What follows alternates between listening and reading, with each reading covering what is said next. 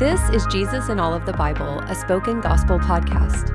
In each episode, we take a quick look at what's happening in a biblical text and how it sheds light on Jesus and his gospel. Let's jump in. 2 Kings chapter 6, verse 24 through chapter 8, verse 6. What's happening? Elijah prophesied that Ahab's dynasty would come to a grisly end, and now his son Joram will experience it firsthand. Besieged by Syria, Israel is in the middle of a man-made famine. Powerless, Joram takes a walk along the city wall and sees a woman who is starving and crying out for relief and justice. She had made a deal with another woman to boil and eat her own son if on the following day they would eat the other woman's son. But the second woman hasn't gone through with it, and the first woman wants the king to enforce her cannibalistic barter. Joram rips his clothes in grief, blames Elisha for the death, famine, and war in Israel, and dispatches an assassin to kill Israel's prophet. This is foolish. Joram wants to kill the man who has raised a boy from the dead, fed a starving woman, and helped Israel avoid multiple bloody conflicts with Syria. Everything Joram is grieving is available from the God whom Elisha serves. He's just too blind to see it. We expect this type of hard-heartedness to receive swift judgment, but when Elisha's men stop Joram's hitman, he tells him that God will end the famine overnight. Ahab's dynasty will not end until it experiences even more of God's mercy, which 4 lepers unexpectedly discover.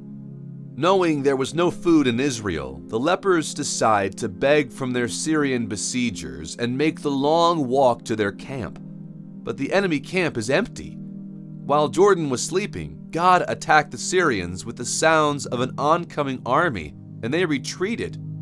These lepers become the first in Israel to taste relief from their famine. They go to the king and tell him the good news. Their enemies have been shamed by God in the night, and God has prepared a banquet in their enemy's camp. True to his blindness, Joram doubts the lepers' testimony. But Israel's famine is over, just as Elisha predicted, and Ahab's son is shown mercy. As this story began, so it ends, with another woman requesting justice from Joram. And it's Gehazi, Elisha's faithless and leprous former servant, who relays the request to Joram. He informs Joram this is the same woman whose son Elisha raised from the dead. In response to this leper's testimony and the work of God's life-giving prophet, Joram rules in the woman's favor. For now, the king is changed, and God has prepared a banquet in famine and given justice to this woman. Where is the gospel?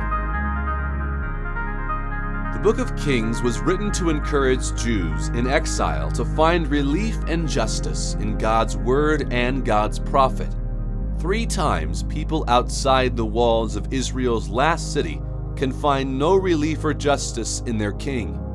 Joram leaves the women to eat their young, and the lepers would rather throw themselves on the mercy of their enemies than rely on the justice of their king. Consistently, it's Elisha and his words that bring life and justice. At Elisha's words, hunger ends for the woman and the lepers. And it's only Gehazi's testimony of Elisha's words that inches Joram towards justice. Relief and justice are found in God's words in the mouth of God's prophet. If Israel wants her sons raised from the dead, if she wants healing from her leprosy, if she wants salvation from starvation, if she wants justice, if she wants to return to her land after exile, she must listen to God's words in the mouth of God's prophet. Eventually, Elisha, the prophet who brought justice, life, and relief, will die. This leaves Israel to become less and less sympathetic to God's words and God's prophets. Israel will eventually die too, exiled into enemy lands. Stories like this were written to encourage exiled Jews that life from the dead was possible, and in Jesus it is. Like Elisha, Jesus heals lepers, fed families, and raised sons from the dead. But Jesus is greater than Elisha because Jesus brings an end to Israel's exile and an end to death forever. God's final prophet rises from the grave and rules from an eternal throne over all the earth forever. We cannot be exiled because the whole earth is his kingdom. Unlike Joram, we can come to Jesus and expect justice and power. He is not helpless in the face of our starvation, sickness, cannibalism, and death. He gives life, justice, and mercy to all who ask. So don't appeal to your king. Come and appeal to Jesus, the final prophet, and receive life. See for yourself.